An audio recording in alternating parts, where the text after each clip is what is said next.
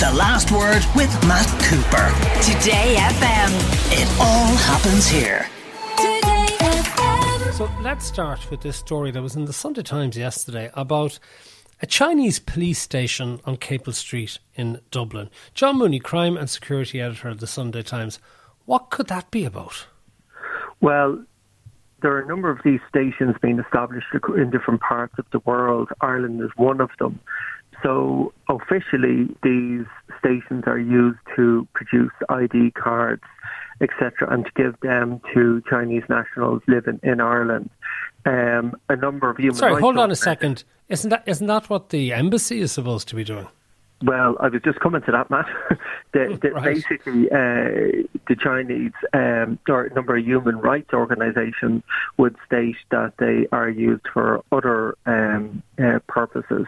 They have in the past been used to encourage, and use that in the broader sense of the word, people that may be involved in crime, as in Chinese nationals, to return home to their country of origin and face the authorities and face trial for various matters that they may be wanted for. So in reality, what these stations are is effectively a sort of branch of Chinese intelligence. They're used to, I suppose, monitor Chinese nationals abroad. They're used to keep tabs on the Chinese diaspora right across Europe and indeed the world. And it's for that purpose that they're being devised and operated. It doesn't make an awful lot of sense to have an office like this operating independently of the Chinese embassy. It's fulfilling the exact same type of functions and roles that the Chinese embassy would sort of carry out, and indeed honorary consuls would carry out. So it's just a kind of an unorthodox means of gathering intelligence. Do we have many Chinese people living in Ireland? I'm not sure the exact numbers, but it's tens of thousands. But it should be stated that China's intelligence services have a presence in this country and indeed are being continually monitored by the security forces here and the military. So they're primarily involved in conducting influence operations whereby they try to influence public policy, influence Ireland's thinking at the European Union, but also at the United Nations. And they are also involved in detecting intellectual property and general intelligence collection on areas of interest to them. They're the exact same as Russia, but they're far more complex and diverse in terms of the way they go about their business.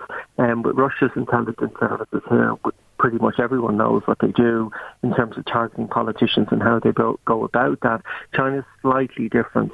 They gather a lot of financial intelligence and often use Ireland as a base for settling people and their agents within, getting them residency rights into Europe and allow them to travel from here across Europe and indeed other parts of the Western world.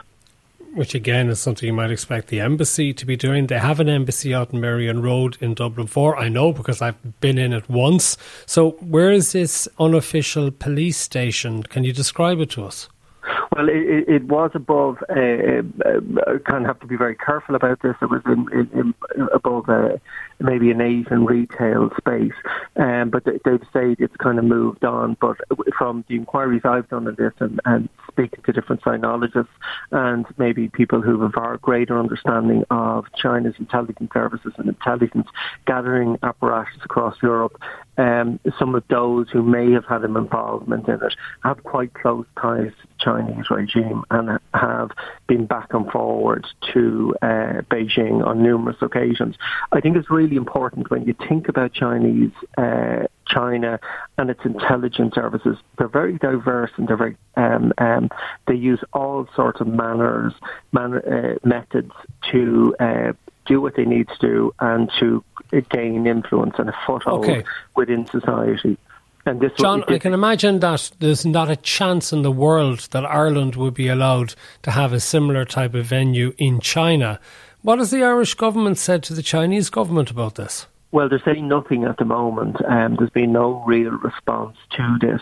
I mean, this is very different from, say, for example, the Guards have a guard on secondment to some American police force or the Spanish police to assist with an investigation. This is kind of a unilateral thing which the Chinese regime are involved in. I can assure you the security services here will be across this. I suspect what this really is that most countries now that Ireland and indeed our European partners would consider to be hostile states run what's called as illegal networks in various countries they're operating in. So everyone thinks about Russian intelligence services, for example, that they only operate from the Russian embassy on Orwell Road. They don't. So they have lots of people living in society pretending to be Lithuanians or Brazilians or whoever, going about their business, who are really intelligence officers, sometimes military officers, who carry out all sorts of functions on behalf of their intelligence services. The Chinese are the same, and they do the exact same thing. And I think what this is just a kind of the outworkings of a changing intelligence scenario across Europe, where you're having these sort of entities created for intelligence purposes, but they also carry out some functional purposes as well to give them cover. But it's not a diplomatic cover. John Mooney of the Sunday Times, thank you. The Last Word with Matt Cooper. Weekdays from 4:30. Today FM.